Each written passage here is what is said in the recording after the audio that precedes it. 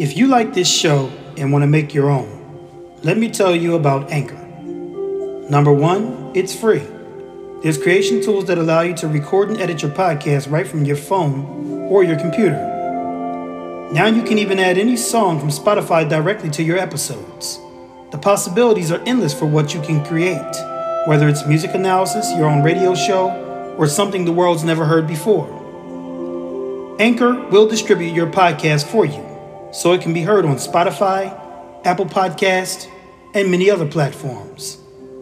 You can even make money from your podcast with no minimum listenership. So it turns out, it's everything you need to make a podcast, all in one place. All you have to do is download the free Anchor app or go to anchor.fm to get started.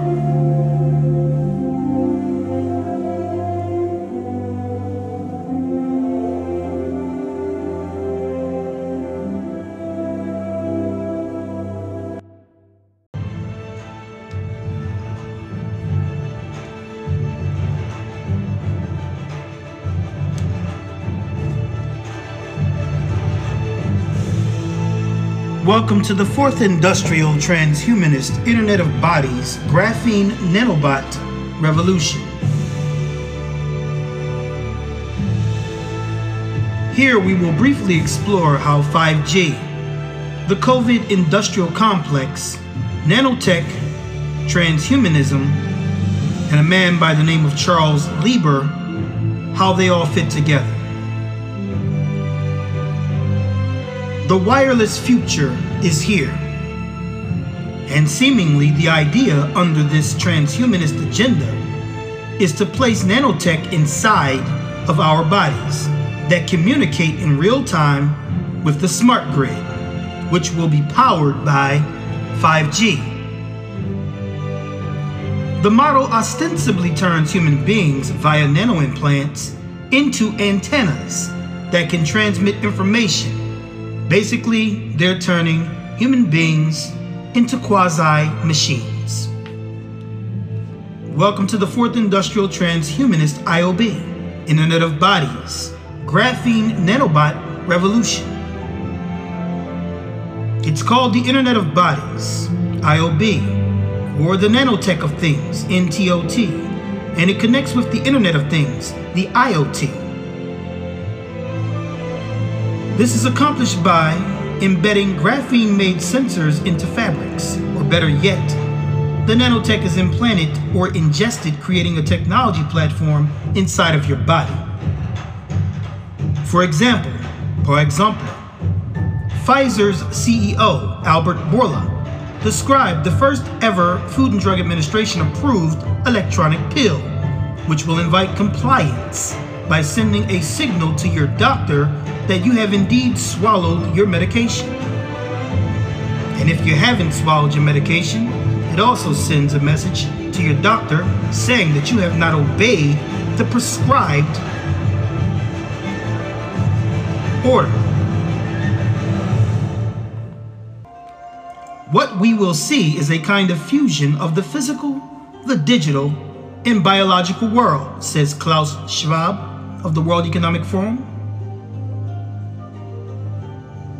In order for all of this connectivity to occur, these particles contain graphene, as it is superconductive and highly integrative with neuron cells in the body and brain.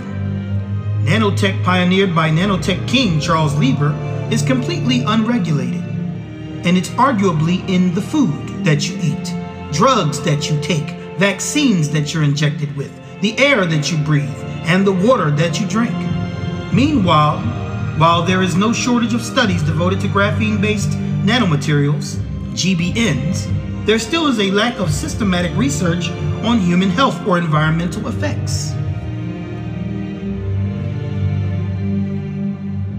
And yet, integrating humans with hardware is supposedly being sold to us for our safety and our health.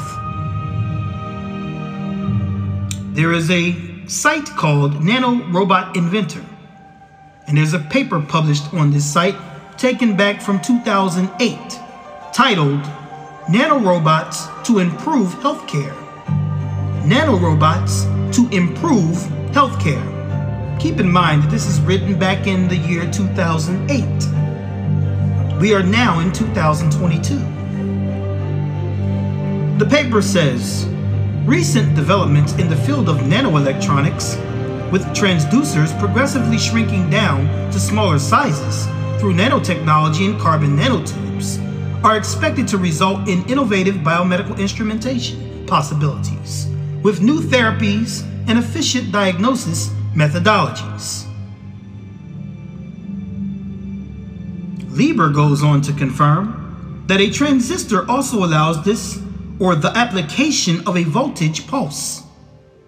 Such devices might one day provide hybrid biological digital computation or deep brain stimulation for Parkinson's patients, or serve as an interface for a prosthetic that requires information processing at the point where it attaches to its owner.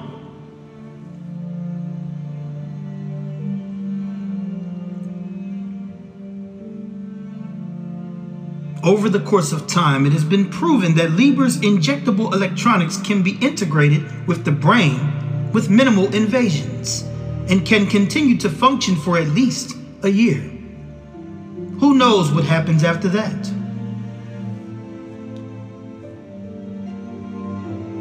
At a conference in 2016 called Code Conference, Elon Musk stated publicly that given the current rate of artificial intelligence advancement, humans could ultimately expect to be left behind, cognitively, intellectually, by a whole lot.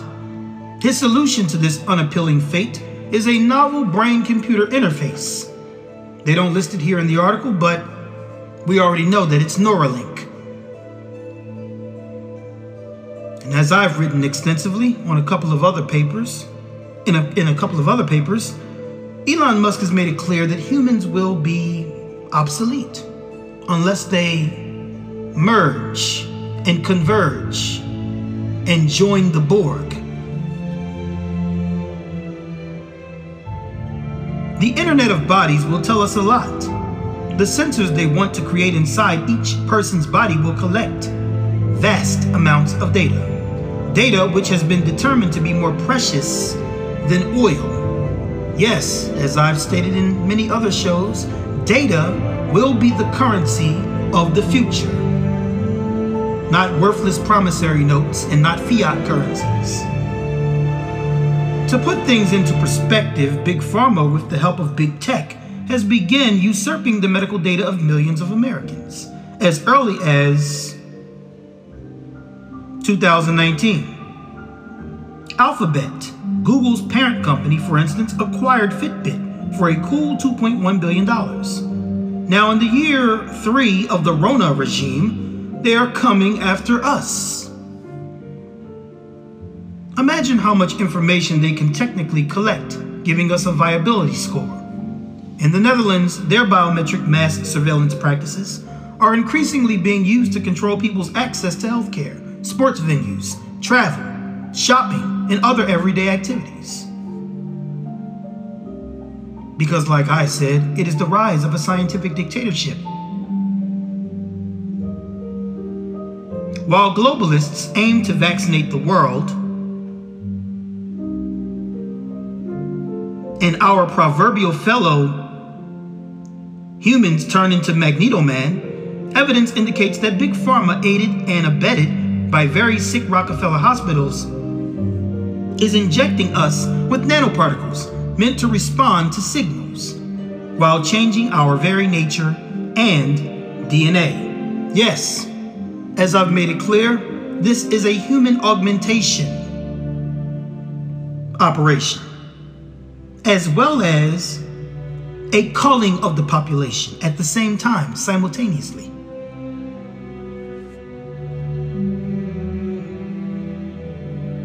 In the year 2017, in a now scrubbed off the internet study out of Italy looking at adjuvants, researchers found that 15 traditional vaccines and 44 variations of these, all manufactured by leading global companies, shared a previously unreported and troubling similarity. The vaccines were heavily contaminated with a variety of nanoparticles. This is an indisputable fact. You just can't see them. A nanometer is 1/80,000th the diameter of an eyelash, 1/1,000,000th the size of a pinhead. If your nanoparticles self-assemble correctly with Harvard's Charles Lieber injectable nanomeshes, you can actually get a nice little wireless nano network going, says investigative journalist George Webb, who has looked into Lieber and the Wuhan origin story since the year 2020.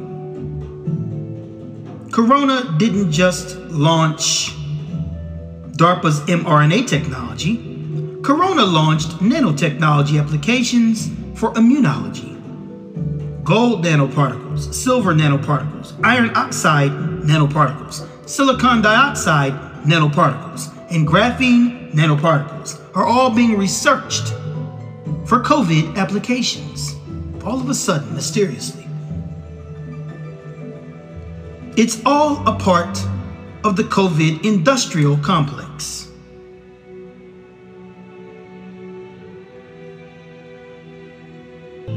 What if these were never vaccines against the virus? And instead, all of this time, it was a secret nanotech project developed to reach and control the brains of the human population at some point. Seemingly, some jabs were manufactured using nanotechnology. In Spain, it was even described as secret nanoparticles. These nanoparticles become magnetic when they reach the same temperature as the human body. When they remain in an under 0 degrees environment, they remain unmagnetic. The graphene hydroxide works as an antenna for the electronic circuits they are injecting. If they can create transistors, they can also make an identifier like an RFID chip that can ping a number back once the person is near an RF field or radio frequency field. Graphene oxide in the brain creates transistors and ostensibly creates its own network. Thanks in big part to Charlie Lieber, molecules of graphene can interact with neurons in the brain in a remote mode. Using different radio frequencies, 5G could be one of these. Can they also map the brain and transmit and receive instructions remotely? Do these nano devices and smart biosensors become programmable? The answer is yes. The literature proves as much. Consider these following passages from a 2008 paper between Australia and China.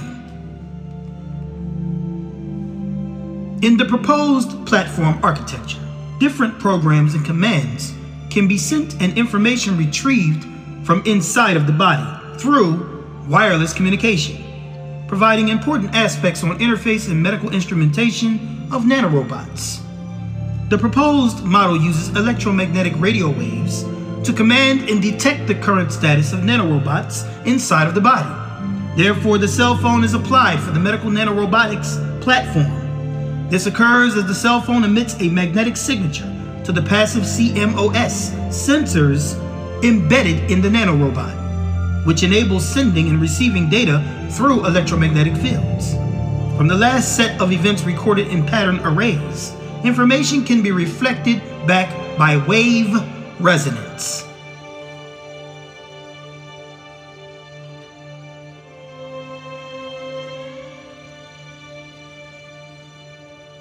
What happens when you integrate communication with nanorobots using radio frequency ID, mobile phones, and satellites, applied to long-distance ubiquitous surveillance and health monitoring?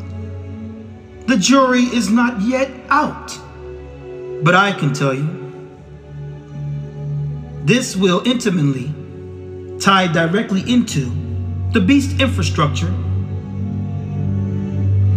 and the scientific dictatorship surveillance grid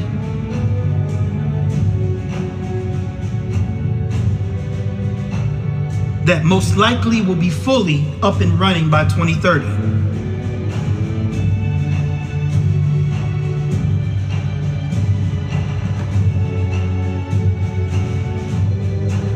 Till next time. Shalom Aleichem.